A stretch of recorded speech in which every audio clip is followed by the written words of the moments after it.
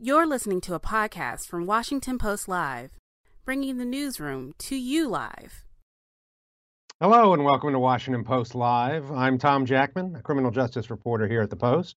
It's my pleasure to welcome Mayor Tishaura Jones of St. Louis in our continuing conversations about protecting public safety and the role of policing. Thank you for joining us, Mayor Jones. Thank you for having me. And here's a reminder to our audience, we want you to join the conversation. It doesn't have to just be me doing all the yapping here. Please treat your questions and comments to the handle. If I said treat, I meant tweet your questions to @PostLive, @PostLive. All right, so Mayor Jones, for those who aren't familiar with her, has a diverse background in finance, small business ownership. She has a master's in public health. She served in the Missouri legislature, and she was the St. Louis treasurer for 8 years. And then she was elected mayor last April, determined to improve public safety for her city. So, homicides in St. Louis dropped from 263 in 2020 to 196 last year. That's about a 26% drop after hitting its record high. What happened, Mayor? Well, thank you for having me. It's an honor to be here. What happened in St. Louis when our homicides dropped is a data-driven strategy of deployment and a focus on deterrence, intervention, and prevention. We are trying to be smart about crime and deploying the right resource to the right call. We're also working with our community partners in the Urban League and Organization for Black Struggle and Cure Violence and other community organizations, because this is an all hands on deck approach. It's not just one thing that's outshining anything else. It's an all hands on deck approach to public safety. And I'm going to ask you about some of those programs specifically. You did mention the Urban League there. James Clark of the Urban League of St. Louis said in a recent Time magazine piece that residents are fed up with relying on law enforcement exclusively, and they are becoming more involved in neighborhoods.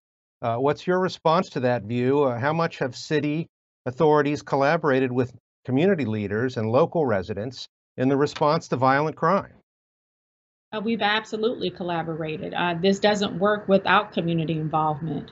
I believe that people closest to the problem are closest to the solution. So we've held town halls.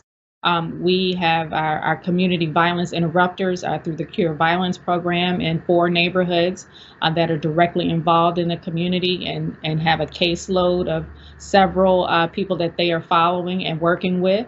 And sometimes with our interrupters, it's something as simple as giving someone a cigarette. So, it's like I said, it's not an either or approach. It's a both and approach. Well, that was one of the there's a lot of different programs you had. One of them you have, well, here's one.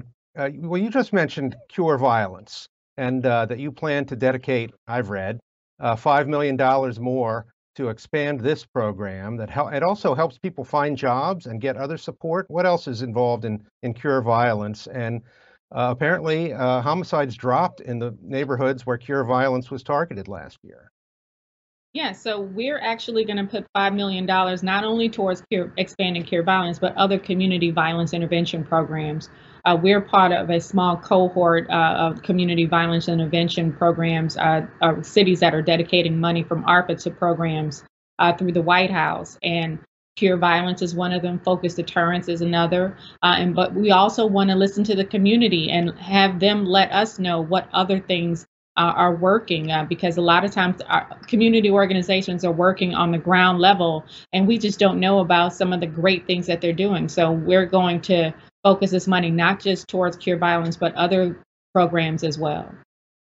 So one thing that is talked about a lot in places is that when people call 911, it's not always the police that should be sent. And so your city has a program called Cops and Clinicians, which puts mental health professionals in police cars with St. Louis officers to provide resources to people in crisis at crime scenes.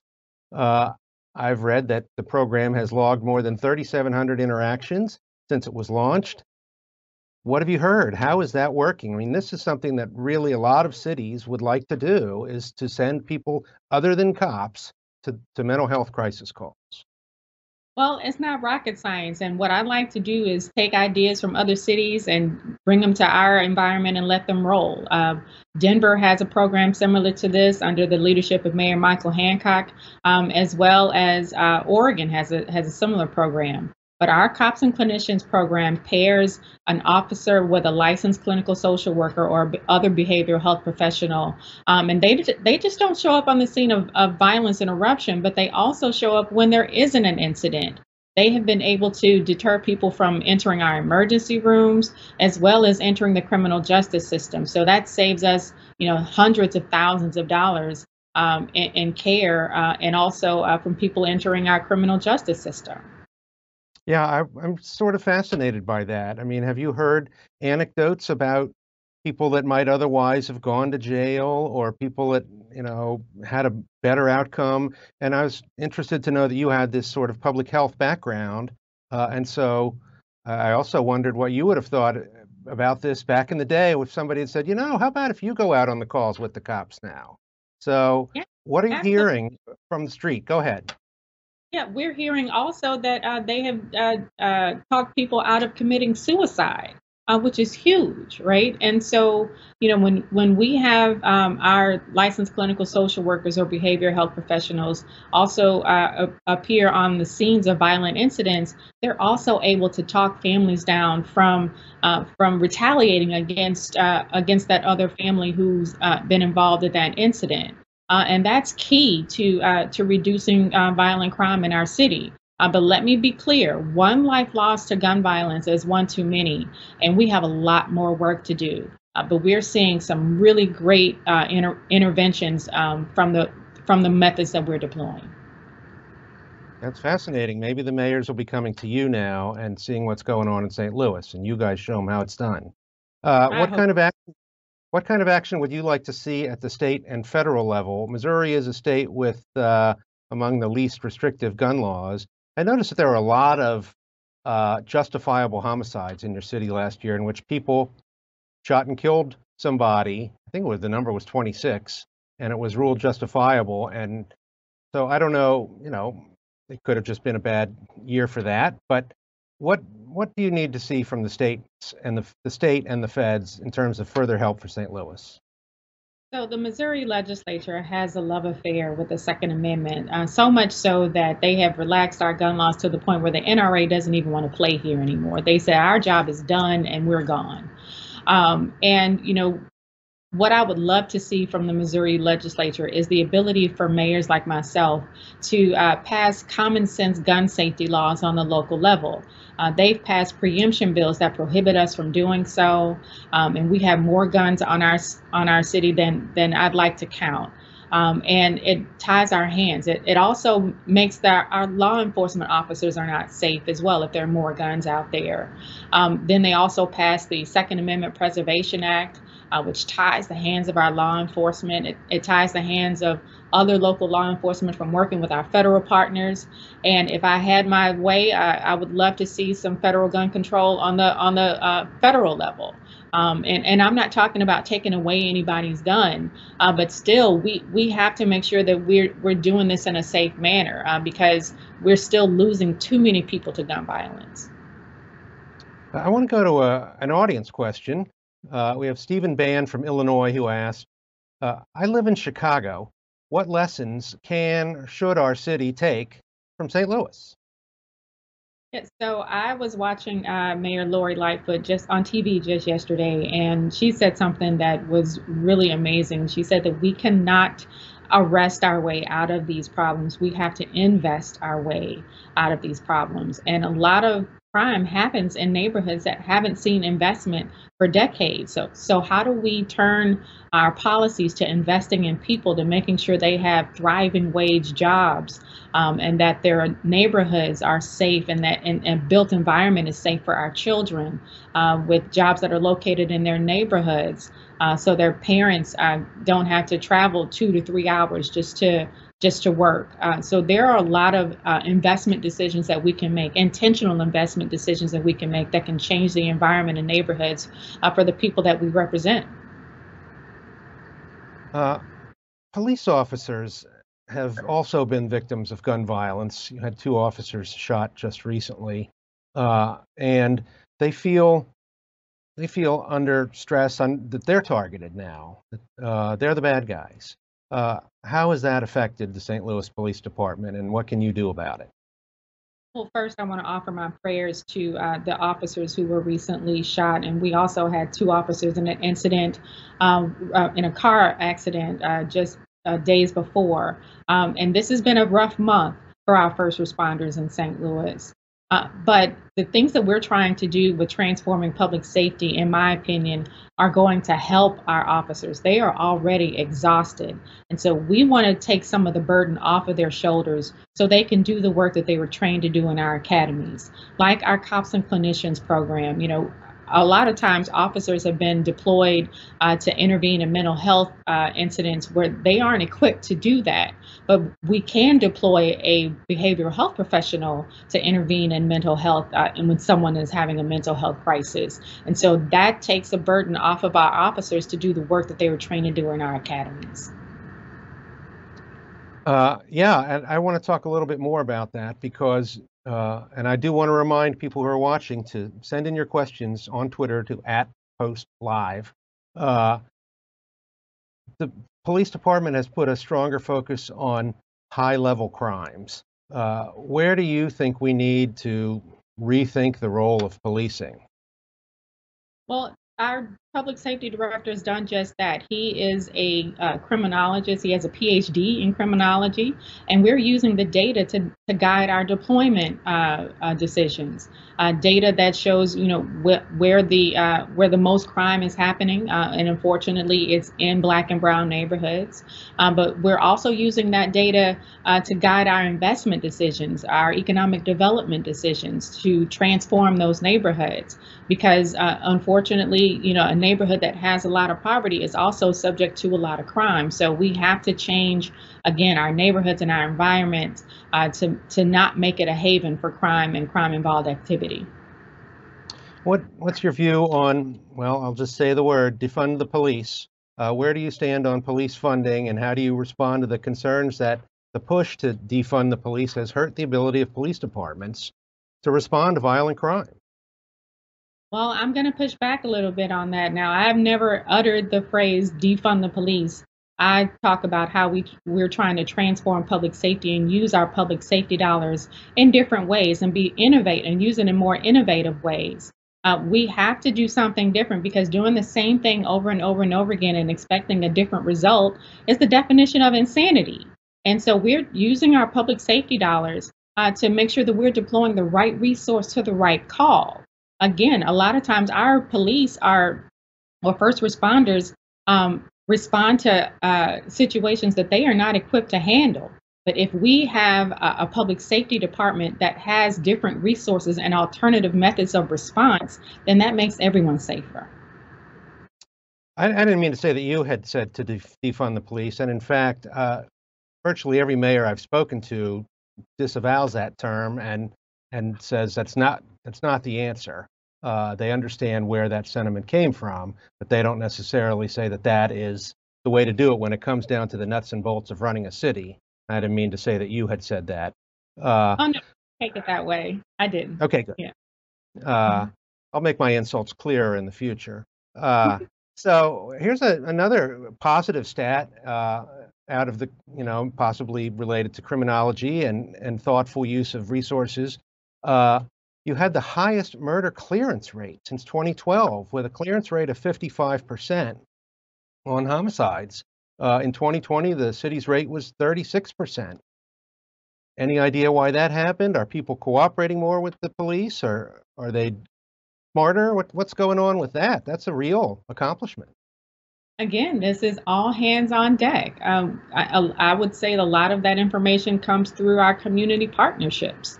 Again, this can't be on the shoulders of law enforcement alone. It's going to take everybody at the table, everybody working together in order to increase our clearance rates. And again, our deployment strategy has also changed. We are focusing more on violent crime and also being present in neighborhoods and in situations that could turn violent. And so there are also a lot of relationships within the community with our law enforcement. So we are deploying the right resource to the right call, as well as using data to drive our deployment strategies. Next month marks 10 years since the death of Trayvon Martin, which sparked the Black Lives Matter movement. How do you measure the impact of his death and the movement that followed? Well, as the mother of the most adorable 14-year-old son, deaths like Trayvon Martin and Michael Brown, even local here to St. Louis, make me want to hug my son a lot tighter. However, it's my job as his mother to make sure that I can do whatever I can as mayor to make sure that that things are safer for our children. My son and I were having a conversation just months before I won this race, and he was asking, what the mayor does and what the mayor is responsible for. And I said, well, I named, streets and traffic and refuse, and all of those things. And I said the police, and he said, oh, well, that means I'll be safe. And it just hit me like a ton of bricks, because my son should not have to feel like his mother has to be mayor in order for him to feel safe around our law enforcement. So, it's my job as mayor to change the environment that our children grow up in, and to also see law enforcement as partners and not be scared. So, speaking of our environment, the numbers look great. We've gone over a bunch of them, but we still have these headlines of bad things happening. Representative Cori Bush's car got shot the other day. And St. Louis has no stronghold on this. Washington is being overrun by carjackings. So there's progress being made, but the headlines are still bad. What do you say to people who say, yeah, but I'm still afraid to go out there? I would say that things are headed in the right direction, but we still have a long way to go. While we are encouraged by the numbers we saw in 2021, in the first 9 months of my administration, I'm not celebrating. I'm making sure that we're doubling down on the strategies that we know work, and making sure that we provide a community where everyone feels safe in their neighborhoods. Is the federal government doing enough to support cities in dealing with both the immediate and the deeper root causes of this violent crime wave? I think the Attorney General told the Conference of Mayors recently that the Biden administration was looking for $1 billion worth of grants.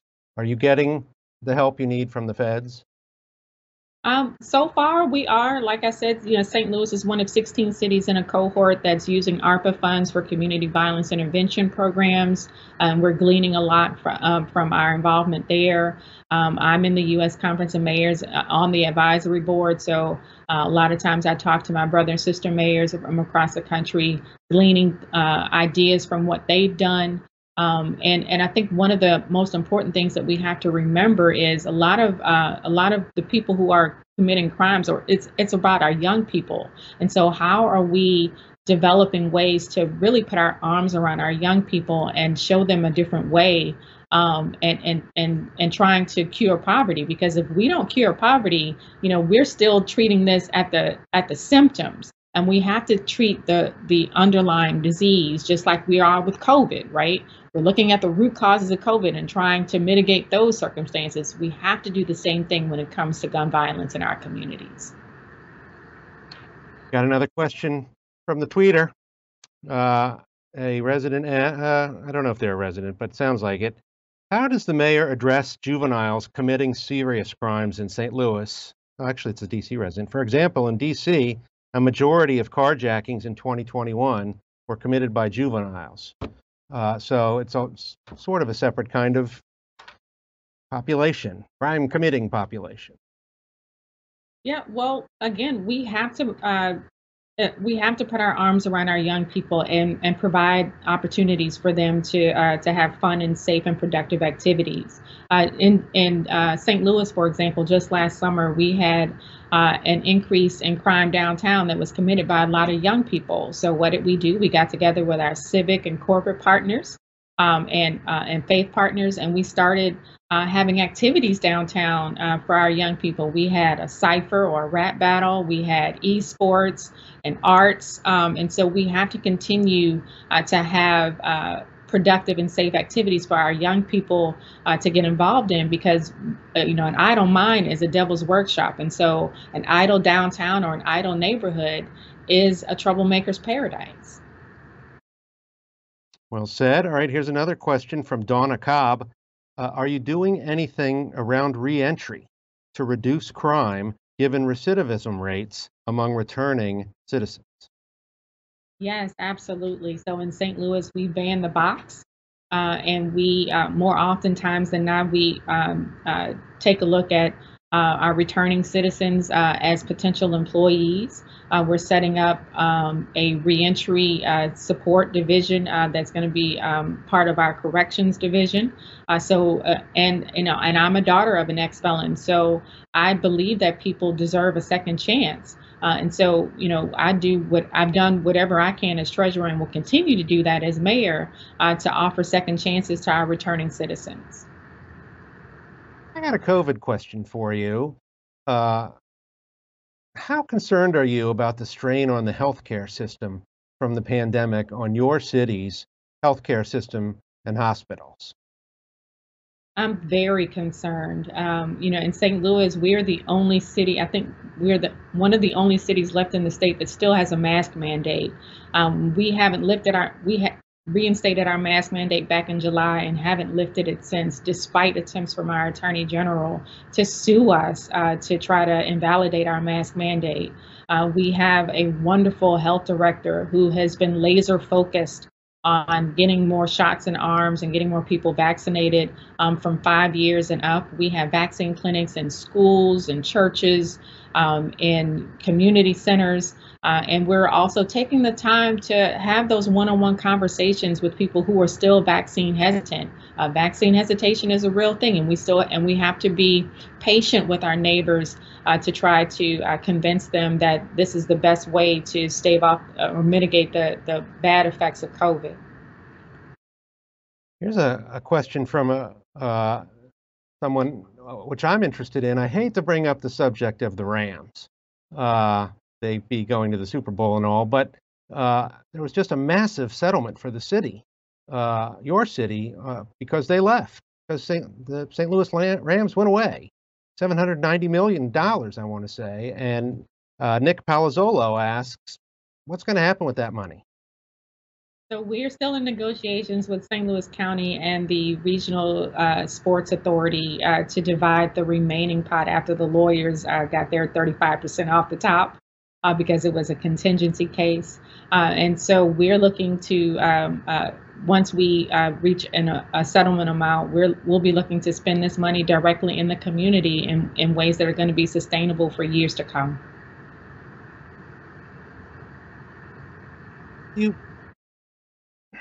I'm sorry, I got lost in all my questions here.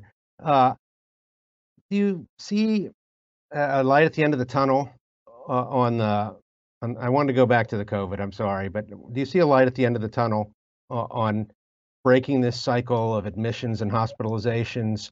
Are you getting there? I hope so. The one thing that I have learned over these last couple of years is that COVID is very unpredictable.